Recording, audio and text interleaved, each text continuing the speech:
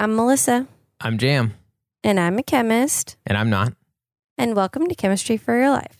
The podcast helps you understand the chemistry of your everyday life. Jam, how are you doing today? Got your coffee? You're all set up? I got my coffee. I'm all set up. And we haven't recorded in, I guess, it's not really 2 weeks, but it's like a week and a half. That feels kind of weird. Yeah, it does feel kind of weird. So, but I'm otherwise good. How about you? I'm good. I'm a little sleepy, but I took a big shot of coffee right before we started. So hopefully that'll get me through. Nice. That's great. Speaking of coffee, there's a lot of stuff about food right now and diets and calories and losing weight. Yes. I feel like there always is. It's like the human condition, you know? Mm-hmm. And that got me thinking about what the heck a calorie even is. Yeah. It's like we talk about it in terms of dieting and stuff like that, but otherwise it kind of seems arbitrary. Like it doesn't really play into many of our lives pretty much until we're trying to diet. Oh, 100%. And I think a lot of people know, okay, so maybe they know something really basic about what a calorie is, but who actually knows how the food on the labels is calculated? I should know some of this because I did a nutrition science class where we talked about some of that, but I just don't remember very much of it. I just remember it being a lot less legit than it seemed. Okay, well, we're going to give you the legit science definition of a calorie. Sweet. And I think you're going to be pleasantly surprised with what you find. Awesome. Okay. Thing number one. What do you know about a calorie? Before we get started, what do you know about a calorie? I guess not very much. Honestly, I feel like there's the part of me that wants to just grasp at straws. Wants to say that it has to do with energy, like it's a way of trying to divide up food into its like potential amount of energy it can give the body, something like that. That's actually very accurate. Nice. I just remember it being like really not about like dieting and stuff like that. It was like a unit that was made before that kind of stuff. And it's had a lot more significance since then. But that's something like that. Exactly right. Yes. It's not just something like that. It's exactly like that. So a calorie, the original definition of a calorie is kind of murky. I read this whole paper. We'll link to it. That's called The History of the Calorie in Nutrition. Mm-hmm. It was in a peer-reviewed journal, and they even talked about how some people say it started here and some people say it started here. So the very beginning of it is kind of murky. Weird. But it's a mystery. I know. It's kind of a mystery because people talked about caloric, which was a French word that Lavoisier used, all kinds of stuff. Lavoisier, nice. I remember him from chemistry in college. I know. I didn't know he was related to calories. I can't really remember what he's from. Do you remember what he's from? He figured out that water was made up of more than one thing. Like he was like, wait a second, what if water is not like just this element on its own, but what if it's made up of other things? And how do you remember that? He did something to separate the hydrogen from the oxygen. I don't know how he did that, but it was like very rudimentary. It just got him close enough to figure out like, whoa, it's more than one thing. How did you remember that? Dr. Marshall did a good job at making it feel like a story, I guess, is probably part of it. But yeah, I don't know. That might be like one of the few things I can remember in detail. But it was pretty early in that class, I think. I think I would really benefit from a history of chemistry class. Okay, so, but with all that, mention of Lavoisier, read an article about it. The original definition of a calorie. Are you ready for it? Yes. As far as we know, what I would say it was defined as most recently in history before its current definition. Are you ready? Yes, I'm ready. It was defined as the amount of energy it takes to raise 1 gram of water by 1 degree Celsius. Whoa. Does that definition sound familiar? Yeah, it sounds like specific heat. That's exactly right. 1 calorie is equivalent to the specific heat of water. What the heck? I know. But I mean, maybe we're going to go into this, but how would you even take that from describing that about water to things that are not water, that are food, or I mean, obviously water's in them. And then we're talking about its effect on our body. Like that just seems like a huge jump. Right. So it's the specific heat of water, but it's just a measure of energy. So they were using it as a measure of energy. They standardized it as 4.184 joules. I'm not sure when that happened, but that way, water can be kind of finicky when it's at different pressures and all that. That can have some effect. So they just standardize it at 4.184 joules, which is generally the accepted specific heat of water. And it's just a way of measuring energy. That's it. Weird, dude. And it goes, basically a calorie, the answer to what is a calorie is the same question as why is water and sand at the beach different temperatures. Isn't that weird? Yeah, that's really weird. It's like everything is connected. Goes all the way to the top. Well, there's some word we could attribute to the science of all these things that are connected. God, wouldn't that be nice? That would be nice. I can't think of any, but maybe if I come up with something, I will. Okay, awesome. So that's the definition of a calorie. It's basically just a unit of energy. Okay. But your question made me realize I don't know when they started to get in on the, like, when did it become popular as like food calorie? Yeah. And it is interesting that it became something that's so widely used in human energy needs. And it seems like the path to get there was kind of murky. It went from being used by physicists and engineers and experiments early on to being something sort of different and not used as consistently in the sciences, but more in popular culture. We can talk about that in a little bit, though. Okay. So basics, calorie is just a measure of energy. It's an amount of joules. It's just the specific heat of water. Okay. But how do you measure how many calories is in the food you're eating? How do you know how much energy that is giving your body? Yeah. Well, I'll tell you. What if you asked that question like that and then I had like the answer every time? Like these are obviously rhetorical ones that I don't know the answer to, but it's like, I mean, could it be like maybe there's some sort of I have like a great chemistry answer?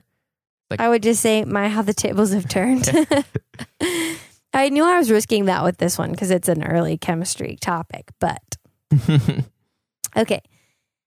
So the way you measure calories is by a calorimeter. Okay. And what a calorimeter does is it specifically is designed to measure heat changes that come with a physical or chemical process. So a really common one is known as a bomb calorimeter. And the reason it's known as a bomb calorimeter is because you're heating a closed container. Have I told you the story about my organic chemistry lab professor in college? I don't know. I don't think so. We were doing an experiment and the group next to me said, do we heat this with the lid on or the lid off? And he just looked at them and he said it out of the side of his mouth, sort of, if you heat a closed container, that's a bomb. And then he just walked away. I was like, so taken aback. It's the original mic drop. He just said, he just told him they were trying to make a bomb, basically. And then it makes so much sense. If you heat something that's closed, eventually it's going to explode. Right. Yeah. Weird. I know. So I think about that a lot when I'm making decisions about if I'm going to heat something that's perfectly sealed or not, you know? Yeah. So that's a fun story. But that's why it's known as a bomb calorimeter, is because it's perfectly enclosed. Mm-hmm. So you've got imagine sort of a metal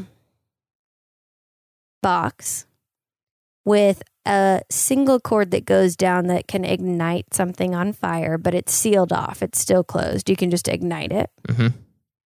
And that is surrounded by water,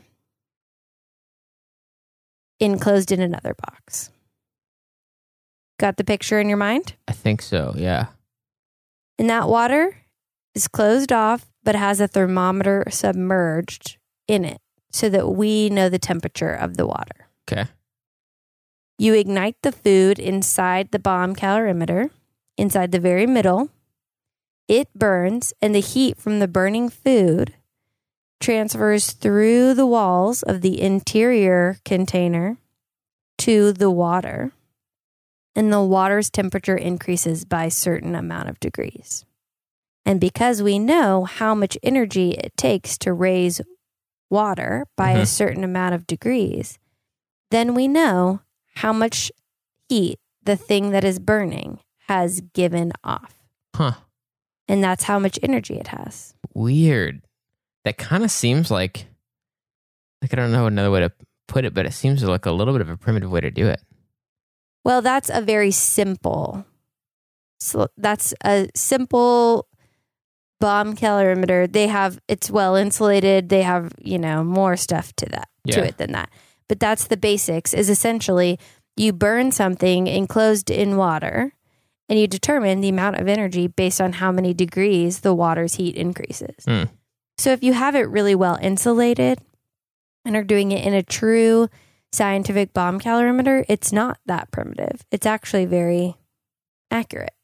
I guess just meaning that like you have to destroy it to know how much it is. That's kind of, I guess what I mean. Primitive might be a bad word for that, but I mean, like, it kind of seems like, wouldn't it be nice if there was a way to figure it out on an item without it being destroyed? Oh, don't worry. There is. Oh, okay. But you had to do the destruction to other things first, but we'll get to that. Right. Some foods did have to die so that others could live. Some foods had to be harmed in the making of this podcast. Got it. Okay. Understood. So that's the basics of what a calorie is and how you can measure a calorie. Okay. Or energy in general, really. Okay, so there is an experiment where students even get to do this, where they have a food that it's suspended usually on a cork or something like that. It's not being held directly by the student. And they light a chip or a marshmallow or something on fire, and it heats up a can of water, a coffee can or a soda can that's had the top cut off or whatever. And they use a thermometer to measure how much the water's temperature changes. And then students can figure out how many calories are in their favorite potato chip or whatever. Huh. I got to do that when I was in college and thought it was amazing. Interesting. That's so weird, but also cool. So weird, so cool. I think it's such an interesting way of testing how much energy is in something. Yeah. It's amazing to me even that we did that experiment in the lab in the first place. I was amazed. But also that's all stuff that you can kind of make at home. I think there are experiments that you can look up where you can safely try to figure out the calories of something just in your own home, which is so cool to me. Yeah, that's cool. That's crazy. And then you can visualize what's happening when you eat food and your body uses that energy, just like a fire burns up that energy and heats the water. Yeah. Is it possible for there to be things that have energy in them, but that are hard to catch on fire? Should we not go there? I don't know the answer to that question. My instinct is probably not, but I don't know. I was saying like chips, I've heard that they're good for sticking on fire. Sometimes people even use like a corn chip or some Fritos to start fires on a campsite on purpose. They'll bring some with them for that reason. Like, there's got to be things that are like... I thought of one. What's that? Like soda. Yeah, you can't. Exactly, you can't burn soda. Maybe if you had the individual ingredients out of it, you could burn it in some way. But like... Okay, so that brings me to a nice point. Nowadays, people don't burn the food every time. What happens instead is you can determine the macro ingredients, as it's known in common culture, fat, protein, carbohydrates, alcohols, and the calories of those are standardized based on bomb calorimetry. Okay. Those things have been burned over time, and now there is a standard for how many calories is in each carbohydrate, each fat, each protein gram present, and standardized by grams. And they can determine that and use those grams and figure out the nutritional content, the calories of your food without burning anything anymore. Wow. So as long as they can figure out how many carbohydrates and fat is in your soda, you're in good shape. That makes sense. That's a lot more what I would be used to. Like they have numbers that are already standardized in some way, and they figure it out from there. But that's how they were standardized. They were burned. I believe a certain number of samples was burned, and then the average was come to based on that. Huh. Mm-hmm. Interesting. There's one more thing, though. Okay. So now you know what a calorie is. It's the energy required to increase 1 gram of water by 1 degree Celsius. Mm-hmm. And you know that they find that by burning food and determining how much heat is let off by that sample. Okay. But the calorie that we know from our food labels is not the same thing as the calories that scientists talk about. Okay. Calories on your food labels are standardized with a capital C. Mm-hmm. They're known as food calories or kilocalories. Ah, yes. I've seen kilocalories before, and I've wondered, like, how is that different? Is that 1,000 calories or what? It is. 1,000 calories is equal to 1 calorie with a capital C, 1 kilocalorie, or 1 food calorie. Got it. So before, a calorie was a much smaller unit with a lowercase c. And what we have all been used to is a much larger unit made up of a lot of the small c calories. Got it. And I imagine, but I don't know for sure, that probably it was easier to say than, for example, there's 9,000 calories in this chip. Right. It's a lot easier to say there's 9 calories in this chip. Totally. Yeah. That makes a lot of sense. Or 9 kilocalories. Mm-hmm. And over time, I think it just got shortened. Yeah. So I looked into a little bit of the history of how that even happened, how in this article about the history of a calorie in nutrition, how it became so popular to use calories. Why didn't we use joules? Why didn't we use calories instead of kilocalories? How did this happen? Yeah. And I read that the calorie began to enter American vocabulary after Atwater explained the unit in a magazine, in Century magazine. And then the USDA Farmers Bulletins started to provide the U.S. food databases to be used in dietetics. And that, I think, made it more and more common. That was in about the late 1800s. Yeah. And the interesting line to me said that the most important avenue was the USDA's Farmers Bulletins, which provided the first U.S. food databases to be used in dietetics. Then, as now, American audiences were interested in managing weight, and the calorie was soon introduced in articles and books. For example, Dr. Lulu Hunt Peters' best-selling Diet and Health with Key to the Calories specifically cited the Farmer's Bulletin as a source of information. So it just seems like this one person explained a system based on calories, and before even the 1900s, that became common. Is that book, Diet and Health with Key to the Calories? That came out in 1918. Wow. Interesting. So as early as the late 1800s, early 1900s, people were already thinking about their diets and calories. And it just became standardized as the way we talk about food energy. Wow, that's weird. I did not know it went back that far. I would not have expected that. I would have expected like maybe 50s or 60s. I know. Isn't that amazing? Yeah. Weird, dude. That's crazy.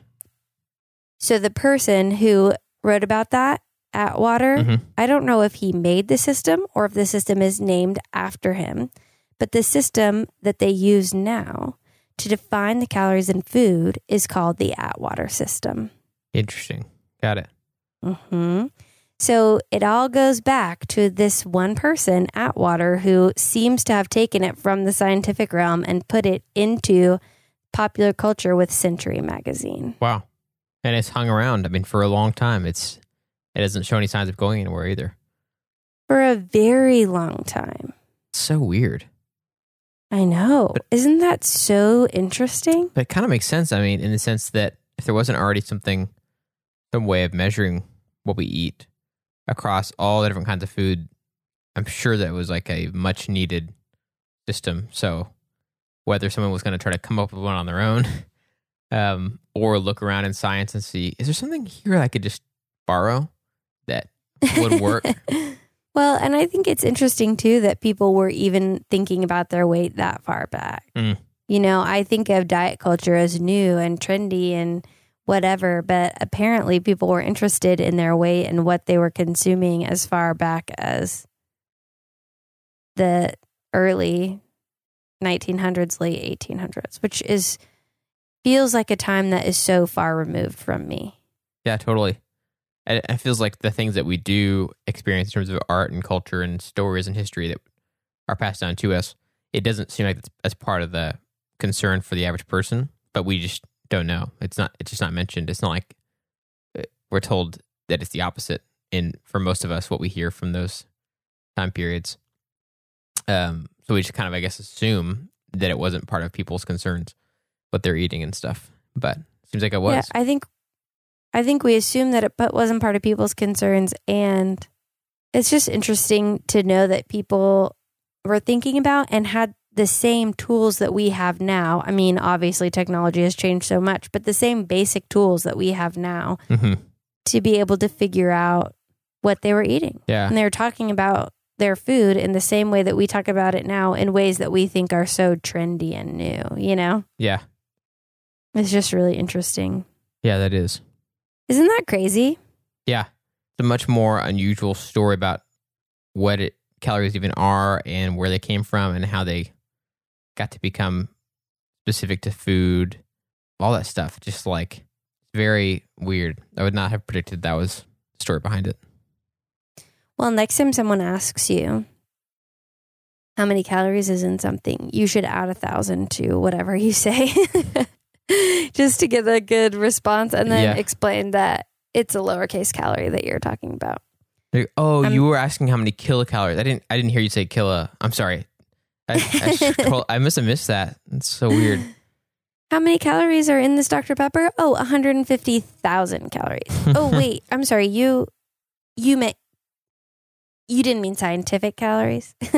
Yeah. That's one of those, like, people love you at a party when you do that kind of stuff, Definitely love you. Yeah. It's like, oh, sorry, I couldn't hear the capitalization in your C that indicated that it was a food calorie. Okay, are you ready to try to say it back to me? I'm super ready. Okay, so we've got bodies, and we eat food, and so what's difficult is that naturally the food we eat affects us, and if we wanted to have any semblance and any way to get a grasp on how much we're eating and how much it affects our bodies and how much energy it is, we have to have some sort of system, and yet our foods are so crazy different from each other.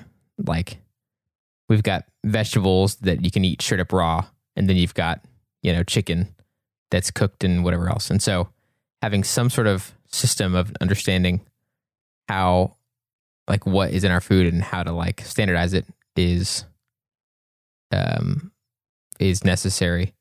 And the way that people found to do that, although I guess they found it kind of came about backwardly, but is to, outside of our bodies, use up all the energy in a piece of food by burning it and seeing how much the energy that is given off by that food in the form of heat can raise the temperature of water in a way that's really similar to specific heat, where it's just how much heat is required to turn 1 gram of something and raise its temperature by 1 degree Celsius. And so basically they get the food that they're burning to do that and see how much it heats up the water. And then they use that as the standard for how much energy is in the food that we're eating. Right. And that same process is what's happening in our bodies. It's just that we're not burning it in our stomachs. we are just getting all the energy out that our bodies can get out in a different way with, all those processes that I don't really understand fully, but breaks down the food just like burning breaks down things. Right. It's both are chemical processes from what I understand. Burning is a chemical process, the chemical change, and then so is when food enters our body and it hits our digestive system, there's some physical changes and some chemical changes that take place. Right. And so that helped, I guess, at least get people started on having a way of attributing metrics to what's in food and how much value there is to our bodies in each food, even though some things like we talked about can't be burned. Right. And they've kind of moved away from, I guess, just burning stuff straight up, and they've been able to standardize it even more. Yeah, and I think they use the work of Atwater to standardize it, but I don't think he developed the exact system that we use today, because he did a lot of work in calorimetry as it was coming out when he published that article in Century Magazine. So my understanding is he did work and maybe developed a system that was then changed. Hard to know for sure. And the moral of the story is that then when we eat this stuff, it lets us live some more. And I think a lot of times what I like about this is it neutralizes calories. Yeah. So I think sometimes we hear about calories being bad or whatever, but calories are just energy for your body. And there's the same amount of calories in every protein, every carbohydrate, whatever. It's been standardized, and it's as clinical as a unit of energy in a chemistry lab. So much so that it can legitimately be determined in a chemistry lab. Right. It's not been tainted by any sort of reputation about certain foods at all or anything like that, or relationships that we already had to food, or traditions or whatever. It's more like these are the ways that these things react to stuff, and then it's been and the effect it has in terms of energy it gives off. It's not about like this is associated with, like wealth or whatever, or it's associated with like indulgence or anything like that. It's like right, totally devoid of all that. Which, I see what you're saying. That is great. It's just something in a chemistry lab. It's a unit of energy, makes your body run. Yeah, it's pretty cool. Yeah, because I bet if we just did it, I mean, it would be so subjective otherwise. It'd be like, you have a cupcake and a carrot next to each other. It'd be like, oh, this one's probably not good for you. And this one seems like it's good for you. But how are we getting anywhere even close? How many carrots equal how many cupcakes? It's just like, I don't even know how we would start. Well, I'm thankful for science and for them figuring it out. And I really remember doing this calorimetry exercise in lab and thinking how amazing it was that I could figure out the calories in a potato chip that I eat. Yeah. Yeah. So that's it. That's your science lesson for this week. And on the topic of food, my good thing from my week is about a month ago, there was a new flavor of Spindrift, my favorite beverage. Well, I do love Dr. Pepper, but one of my favorite beverages, pineapple, and my roommates got it so that we could taste test it. And it was amazing. And I was so excited to go back to the store and get some more. And it was nowhere. It wasn't at any of the stores. I went so far as to go to the manufacturer's website, and still they didn't have it. You know what's so funny about that is I even talked to your roommates, and they didn't know what you're talking about. They didn't remember anything about a pineapple Spindrift or anything. I know that's not true, because just this week, Nicole, my roommate, walked in the door cradling 2 boxes of pineapple Spindrift. Blood smeared all over her face. Her clothes were torn. I was so happy and honored. So I think it's restocked. It's back on shelves. I love it so much. I'm so excited. It's the perfect summer carbonated beverage. So nice. That's my happy thing this week, is one that my roommate was so sweet to think about how much I wanted it and go just check if it was there. But also, too, that I get to have it again. Yeah. Nice, dude. I got to try it. Sounds good. And if you're wondering, Spindrift has roughly 12,000 calories. Or 12. Or 12 food calories. Yeah. I've got a couple food things I could share about. One, speaking of Dr. Pepper, which you mentioned a second ago, did you know that they just recently came out with a cream soda Dr. Pepper? Limited. I have seen it. Limited run cream soda Dr. Pepper. I tried it. It's good. It's not mind-blowing, but it shouldn't really be trying to be because, like, what are they going to do? Reinvent the soda? I mean, how good could it really be? It's, yeah. But it is a nice change. It warrants the difference, I say. So I tried that. It's not a huge highlight. It was pretty good. I don't drink Dr. Pepper very much anymore, so it's kind of nice to have a reason to buy some and try it. But in a huge health power move this past week, my roommates and I did a donut taste test comparison. Oh my gosh. Not knowing that we were going to record this at all. I mean, obviously I don't know the topics, so unrelated. In fact, maybe if I'd known we were going to talk about this, I would not have done this. But there's 2 donut shops near our home and we don't know which one's better. And so we got comparable, if not, exactly the same kind of donut from each place. Divided them all into 4 because that's already a lot of donut you got going on.